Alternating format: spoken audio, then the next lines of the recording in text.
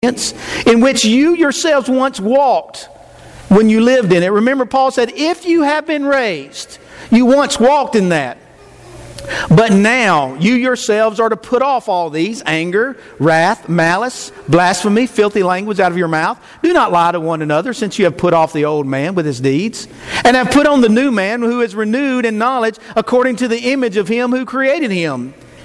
Where there is neither Greek nor Jew, circumcised nor uncircumcised, barbarian, Scythian, slave or free, but Christ is all and in all. These few verses give a powerful formula for the success of all relationships, but especially marriage relationships. You see, filling a glass of water forces air out of that glass. And in the same way, developing positive Christian characteristics will help to push negative characteristics and behaviors out of our lives. But we replace those things with positive, good, godly characters. Those that come from pursuing the things of God. You see, couples seeking marriages that honor God, they practice the things that Paul writes about. They put off the things of the flesh. You see, those not focused on the things of God will be more likely to be involved in the temptations of the world. Paul said in Galatians chapter 5 and verse 16, I say then, walk in the Spirit, and you shall not fulfill the lust of the flesh. Church, this is why it's important that we are mindful, that we are watchful for the things that we are reading, the things that we are watching, the things that we are ingesting into our minds. The more we fill our minds with the things of the world, the more that we will begin to act worldly and think like the world. The more our thinking like the world, the more our actions will be like the world. By inspiration of God, Paul said, put those things to death. He mentions fornication, sexual sin and temptation. He mentions things that are unclean. He mentions passions. Now it's interesting, passions and evil desires are closely related. They're closely related to fornication, to sexual sin and temptation. The passion is the act, the physical things. But the evil desire, that's sexual lust. That's the mental part. That's where pornography and things like that would come in. He also mentions greed. The love of money is a root of all evil, Paul told Timothy in 1 Timothy chapter 6. He mentions covetousness, which is idolatry, putting anything in the place of God. I want that no matter what the cost. You see, how do we put these things to death? Paul said in Galatians 5, only when we walk in the Spirit. Only when we allow Christ to have reign in our life. Paul talks about in the book of Romans, Christ being in our life, the Spirit being in our life. Walk in the Spirit and we will not fulfill the lust of the flesh. Walk in the Spirit daily and we will put to death these things. Church, you see, a marriage is built on truth and sustained on truth. But notice in the next place what Paul says. Beginning in verse 12. We need to live like a child of God.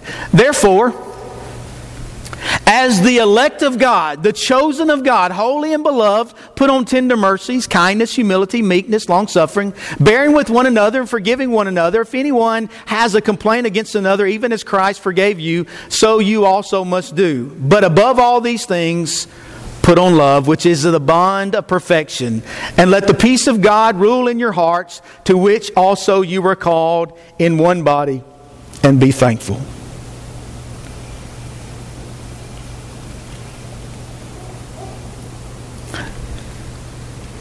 You see, those couples who are seeking marriages that honor God, they will put into practice, by walking in the Spirit, the things that Paul says by inspiration of God. tender mercies, being compassionate. When's the last time we showed tender care and compassion to our spouse? Having a concern for them and their needs. When's the last time we sought to be kind, having interest in seeking what they want or what they need or their good? When's the last time we've acted out of humility, putting ourselves on the same plane, realizing I'm no better than they are?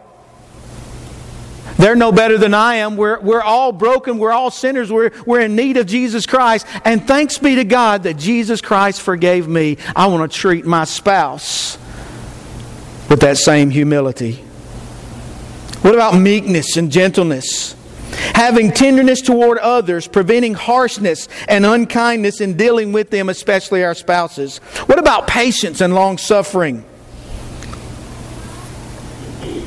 Some say, boy, I'm not the most patient person. You may not be. Sometimes I'm not. But how do we do that? Walk in the Spirit.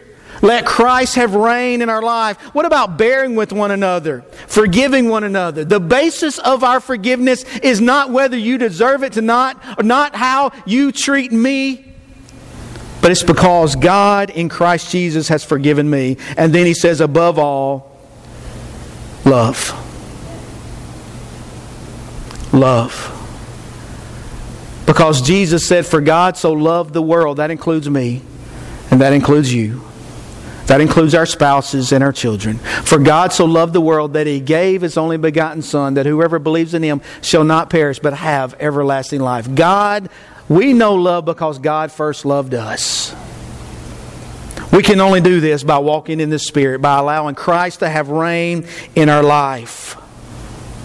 You see, when we let God rule in our hearts, we will treat our spouses like God would have us treat them.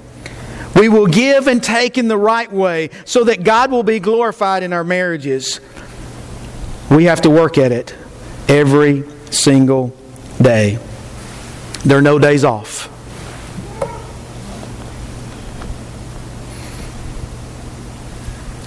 Maybe you're here today and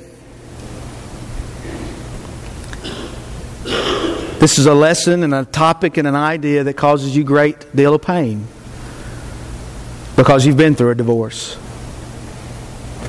You are separated. Or maybe you grew up in a house that dealt with divorce and separation, and you know the pain and the difficulty that it causes. Maybe you can't go back and change the past, but the one thing you can do is move forward in your own personal relationship with Jesus. Every one of us, married or not, what we can do is we can look at what Paul says in Colossians chapter 3, in Matthew chapter 19, in Ephesians chapter 5, and other places in Scripture, and we can say, I want to have those qualities. And we can say, you know what? I am going to begin walking with the Spirit more and more every day. I am going to be the one that I'm going to be in the Word, that I'm going to be praying. When's the last time you prayed for your spouse, your family members, or someone else? When's the last time that you thanked them for who they are and what they do? When's the last time you thanked God through prayer for your spouse?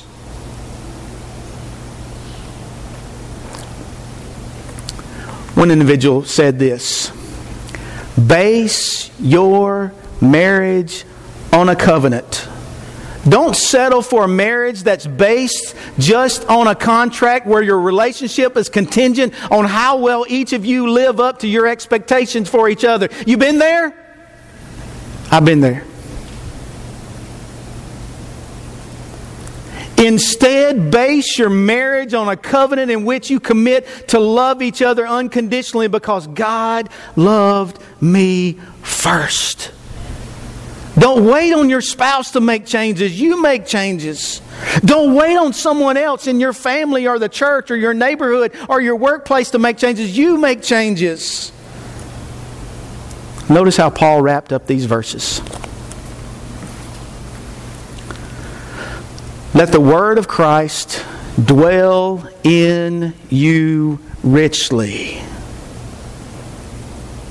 Paul would say, Romans 6 and Romans 7, let Christ have dominion. That means lordship. That means kingship. That means it's all about Christ. That's not one time, folks. That's a battle and a decision we have to make every single day. Let the word of Christ dwell in you richly in all wisdom, teaching and admonishing one another in psalms and hymns and spiritual songs, singing with grace in your heart to the Lord.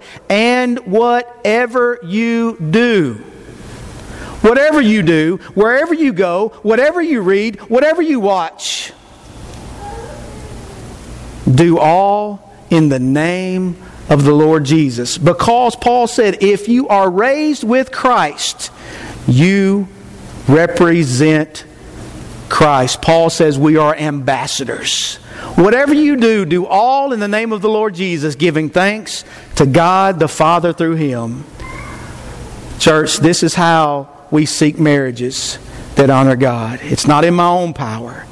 It's in the power of God as I yield to His Spirit in my life, as I make Christ every day King of my life. Church, if there's anything that we can do for you today, we stand here willing and ready. We want to pray with you. We want to pray for you. We want to lift you to the throne of God. We want to, as fellow armies or soldiers in the army of God, walk with you arm in arm. If you need us to do so today, let us pray with you as together we stand and sing.